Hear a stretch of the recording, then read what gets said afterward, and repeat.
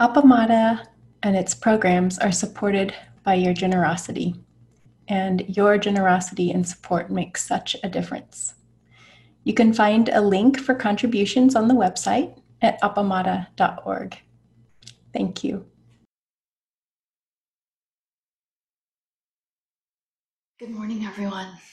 It's good to be together on this cloudy Austin late summer morning, and good to be with all of you online. Thank you for being here.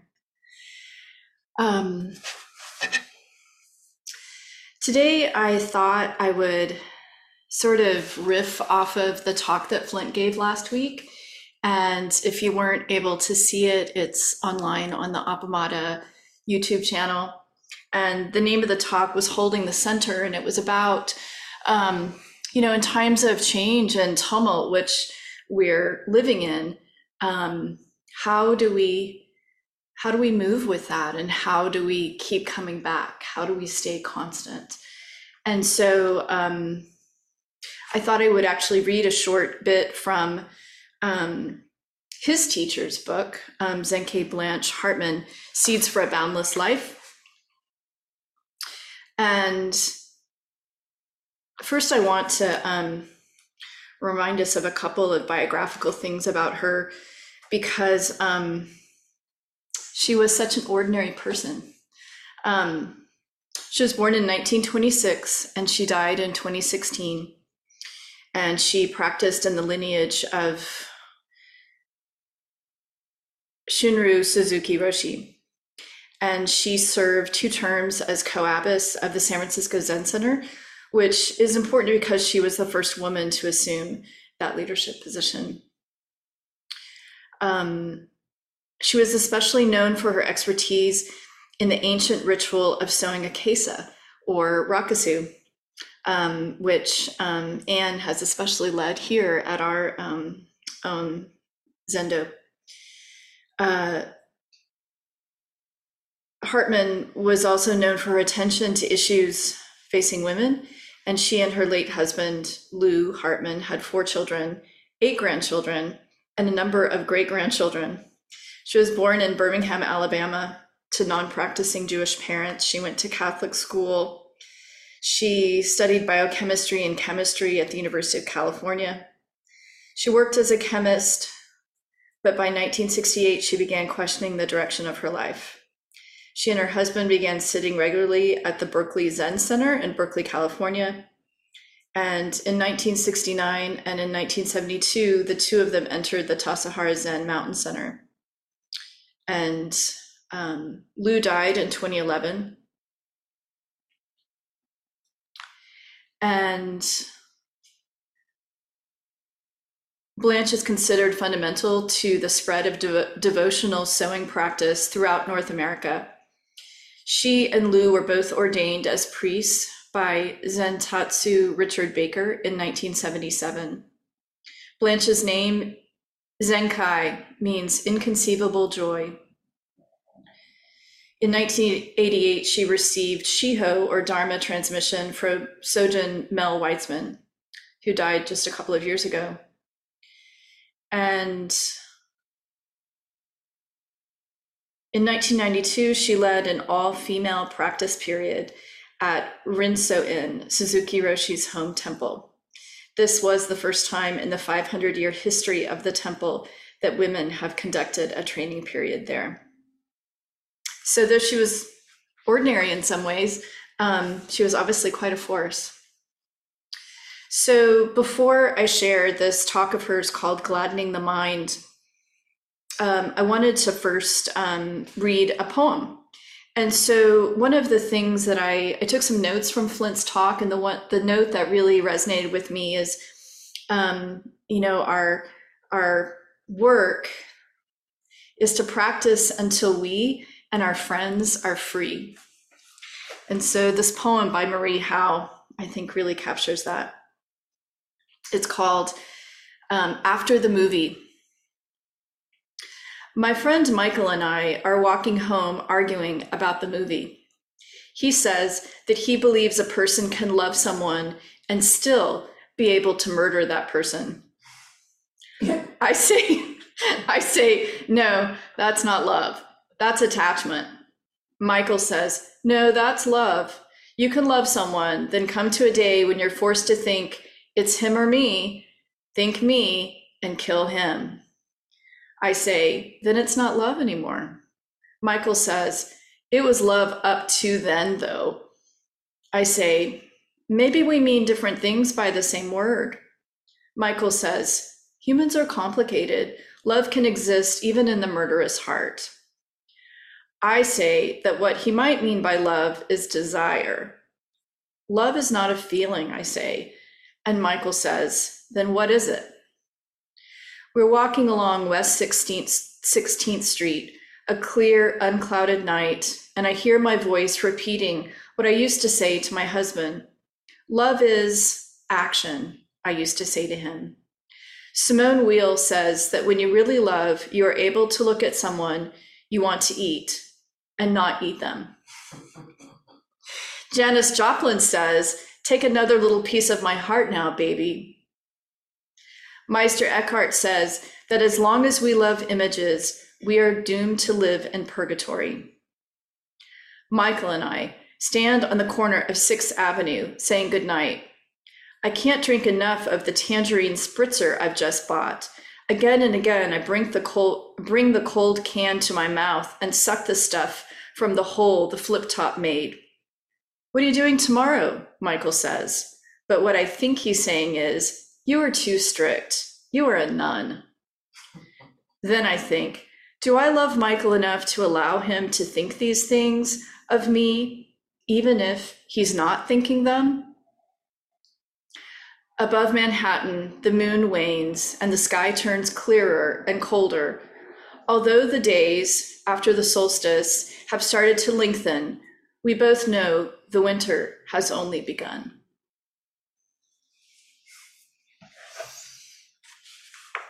And so, thinking about practicing until we and our friends are free. Gladdening the Mind by Zenke Blanche Hartman. And I've taken I've edited a bit to get to the point. So she says, I will speak about right effort, which is one of the steps on the Noble Eightfold Path. But first, I'd like to share with you a wonderful metaphor that many of you have heard that occurs in the Avatamsaka Sutra, the Flower Garland Sutra. The image is that of Indra's net, in which the whole universe is depicted as a vast net, and at each crossing of the threads of the net, there is a jewel, and each jewel is reflected in every other jewel. And every other jewel is reflected in each jewel. So this metaphor for the vast interconnectedness of all beings is also a metaphor for dependent co-arising.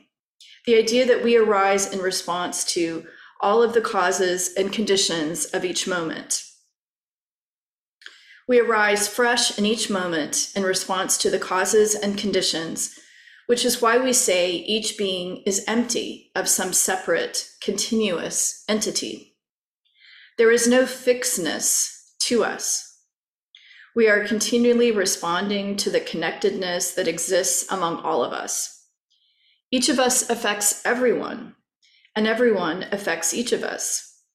So, building these bonds of Sangha are an important part of who we come to be after practicing with each other. Those we practice with influence us, and they are influenced by us. And of course, we've seen that so much. I think it's precious that she points that out. She goes on to say, I think it's really beneficial for us to recognize each time we encounter another being that we are already connected just by being alive. We're all living one life in some way. That sense of the vast interconnectedness that exists among all of us has a very important influence on how we live our life. We recognize that every action that we take has an effect on our life and the lives of those around us. And so we become more awake to the actions we take, the actions of body, speech, and mind. The sixth part of the Noble Eightfold Path is called right effort, or wise effort, or perfect effort. Right effort, she defines as relinquishing unwholesome states of mind. And then she says, I think many of us don't realize how continuously our mind is making stories until we sit still with the intention of just observing it. So as we sit, we become familiar with the states of mind that arise and notice if they are unwholesome. Unwholesome, to me, just means that they lead to suffering. And I would say in my very less high language, unwholesome means to me suckiness. As we observe our mind, we have a choice whether to feed a thought and embellish it and let it grow into a whole story, or when we see it arising to say, oh, been there, done that, takes me to a hell realm. I don't think I want to go there. We can relinquish that thought. Now, that's easier said than done, of course. Some thoughts are very persistent and are favorites and sort of define who we think we are. We're reluctant to let them go. But if they lead us to suffering or if they lead us to harmful actions, what is the intelligent thing to do? We'll not go there. So when we notice an unwholesome thought, when we notice a thought that leads to suffering, we see if we can spot it when it first begins. When it first begins, it doesn't have a lot of momentum behind it. And if you don't feed it, it's not so hard to let it go. The Buddha said that there are three roots of suffering, these three poisons that are spoken of in the Dharma: greed and grasping, hatred or aversion, and delusion or confusion. The biggest delusion being that I exist as a separate entity. What the Buddha discovered when he began to examine reality was impermanence and not self, and dukkha, or unsatisfactoriness. So our effort is not to give a home to thoughts that are tainted by these three poisons of grasping, aversion, and delusion. In addition, however, there is relinquishing thoughts that are harmful, thoughts that cause suffering, thoughts that make us miserable. She says, I find humor is extremely helpful in my practice. That was a real discovery to me. I didn't realize that I was making myself miserable with my thinking. It completely escaped my notice until one day when I was in Sesshin at Green Gulch and was on my way to the Zendo, I passed a pond that is right next to the Zendo. It was early twilight of morning, which is a time that I'm very fond of. The mist was rising from the pond, and there was a great blue heron on the shore, and it was a beautiful morning, as sometimes happens at Green Gulch. I went on into the Zendo feeling really, really good. And a little while later, I was feeling really, really bad. And I thought, wait, nothing has happened. I have just been sitting here. I have just been thinking. I did it all myself. Now, how did I do that? I had been telling myself an old story. I thought, whoa, wait a minute. I don't want to go there anymore. If I did it myself, then I'm going to stop doing it. And as I continued sitting, pretty soon that thought came up again, and I went, oh, I don't want to get on that train. That train takes me to misery. You can use whatever metaphor comes up for you that will help you spot an unskillful thought and drop it. I had an image once of myself moving a piano and putting it down on my foot. Well, if you don't want the piano on your foot, don't put it there. Find whatever kind of image will help you laugh at yourself a bit instead of castigating yourself for having such thoughts. I noticed somewhere in the early years of my practice that my big effort was to get people to love me. I really wanted people to love me. And what I discovered in practice was that it really didn't matter what other people thought.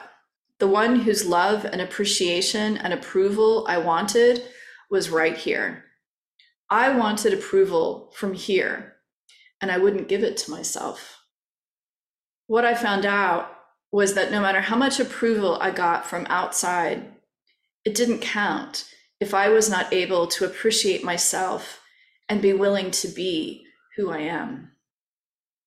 Whatever this is, it has become this over an accumulation of the actions of body, speech, and mind of more than 80 years, her age when she wrote this. She says, it's my creation in a way, meaning her life, who she is. And it's really helpful if I acknowledge it and befriend this being that I have created with the help of all of the beings with whom I have shared my life, many of you. It's also helpful when we give our appreciation to others, which is why I find that the cultivation of right effort is the cultivation of wholesome states of mind. And for me, the most wholesome states of mind that I have discovered have been gratitude and love. That is Zenke Blanche Hartman. And so we'll take a few minutes, I would say 12 to 13 minutes. If you could set up small groups, Nancy. And I can't quite see you on the screen, so yeah, let me know if there's any problem with that. And when we go into small groups, we're simply going to take a moment to connect silently with yourself, to just think about, what's your own sort of recurring thought or story that either happens on the cushion or in traffic or at work or at home or, in any relationship. It doesn't need to be something that you share the specifics of, but you can. I know I find it's always helpful to hear about other stories so that I realize that my stories aren't so wacko, because my stories are kind of similar to everyone else's stories, as it turns out. And then after spending a minute or so that way, each person will have 3 minutes to share something about their unhelpful thought. And it could be the actual unhelpful thought, the thought that causes suffering to oneself or others, or it could be maybe playing with the metaphor that she suggested. She talked about, picking up the piano and dropping it on your foot and deciding, no, I'm not going to do that. She also references a train. I'm not getting on that train. And I remember years ago, Peg referenced, do you really want to watch that movie again? She motioned pulling out a DVD because it was that period of like, do you want to take that movie down again? To which I said, oh, you mean the Demi Moore movies? And that you would have to be me to totally understand. And then, so 3 minutes each for that, groups of 3. And then you'll have just a few minutes to talk together about, what you further observed. Keeping in mind during the single person time, no crosstalk, and knowing that we will keep confidentiality within your small group and this larger group as well. And then in the order, so that you don't have to spend a lot of time talking about order, I love offering our elders the opportunity to go first. And so just figure out your age order and allow the oldest person to go first and down from there.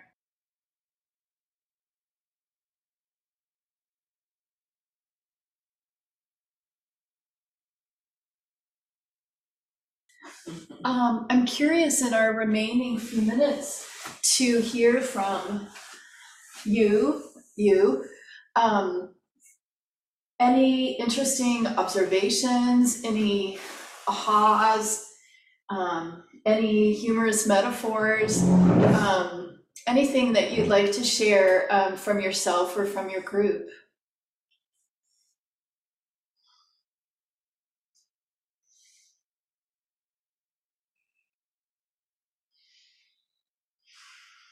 Joel?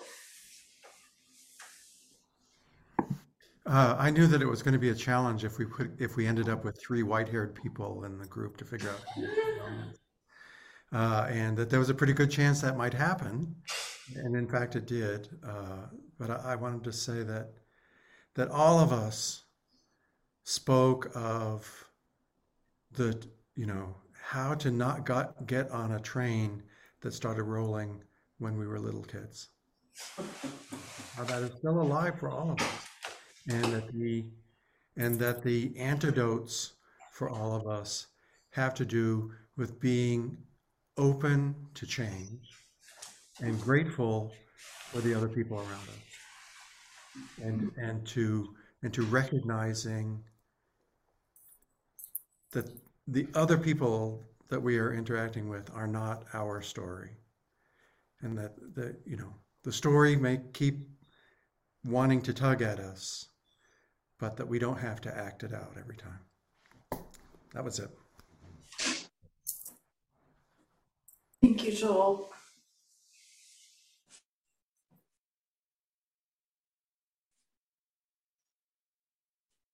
Anyone here want to share?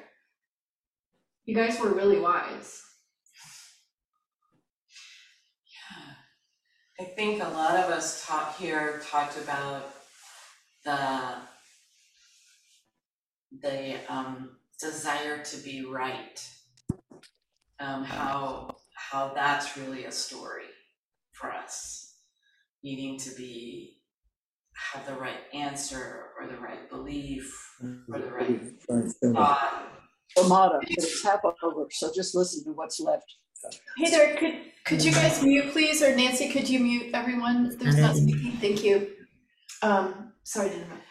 Yeah, just that was heartening to me, because it's a big one for me, and to know that it's shared is great. And to know that there are lots of people working on that, and I can get wisdom from lots of other people, because I did feel like everybody here, it was this little 3 minutes of teaching. It was great. So thank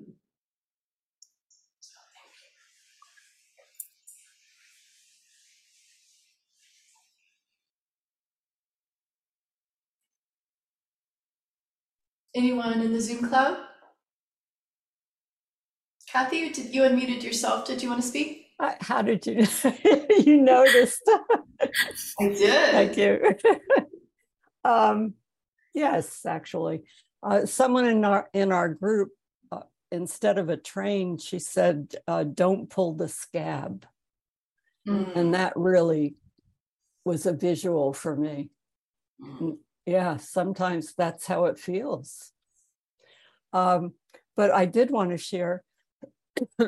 As I did with them, someone, a cousin, sent me a picture of myself the other day. And it was one where I was 3. And I was not only sitting up in the chair as though I was reaching out, but the expression and the ringlets and the bow in the hair. And it was as though I was so excited with whatever was going to come up in my life. Mm-hmm. And it was such a good example of, and someone said in the meeting, coming into the world, and that's what we come in as. And I could still see it in that 3-year-old. And then all of this other stuff comes later. So I'm using it with meditation in the morning, and I'm having her sit there with me. Mm. Thank you. Thank you, Kathy.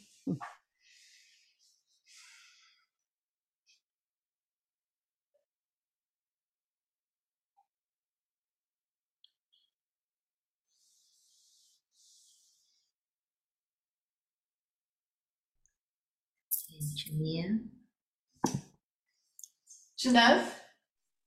Hi. Hi. I found myself, I went straight to an emotion, which is fear.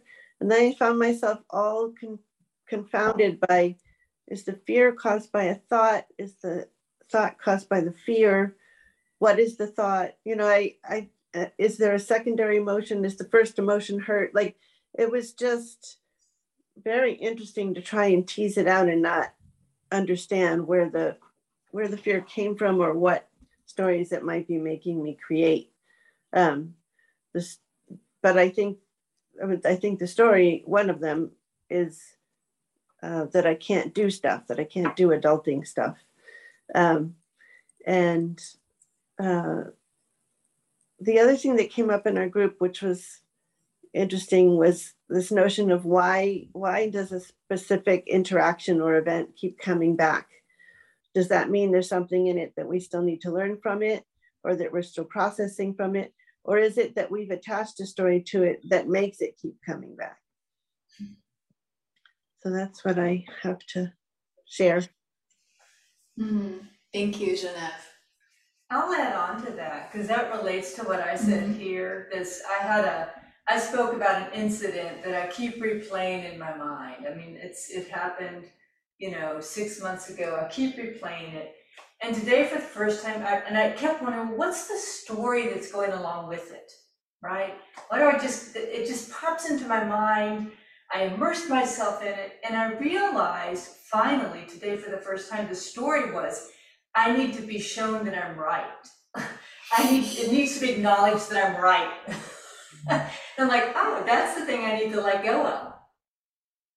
And so now we'll see. I will do my best to let go of that. Yeah, and hopefully this incident won't be revisiting me, but that was my experience. Yeah, thank you for sharing that, Susan. I think it's about time for us to wind up. I wanted to share two things. One, earlier, for those of you on Zoom, you may have met Olivia, who lives in New Mexico. Well, she was actually here in the Zendo with a friend of hers. They sat earlier this morning, so I don't know if you spotted her. She was sitting in a chair across the room. So I wanted to share that for people who have seen Olivia online. She is in town. And secondly, I think the other thing completely left my mind. Oh, no, it is that someone in my group, all of whom were amazing, said something that really resonated with me. It was so specific, and it was, I noticed that I'm gonna add on to it a little bit, how I experience it. Every pore in my body just wants to get this thought that's in my head into the other person's head. And that was so specific, I just laughed out loud. And I hope that person, that you all know, when I laugh, that means I'm going, oh man, I so feel you. I'm not laughing at you, we are laughing together. So I'm glad that this practice seems like it was fruitful. The book again is Seeds for a Boundless Life, Zen Teachings from the Heart, Zenke Blanche Hartman. She was a Flint Sparks teacher until she passed in 2016. The poem I read, if you're curious, is by Marie Howe, and it's called After the Movie, and you can find it online. Thank you, everyone.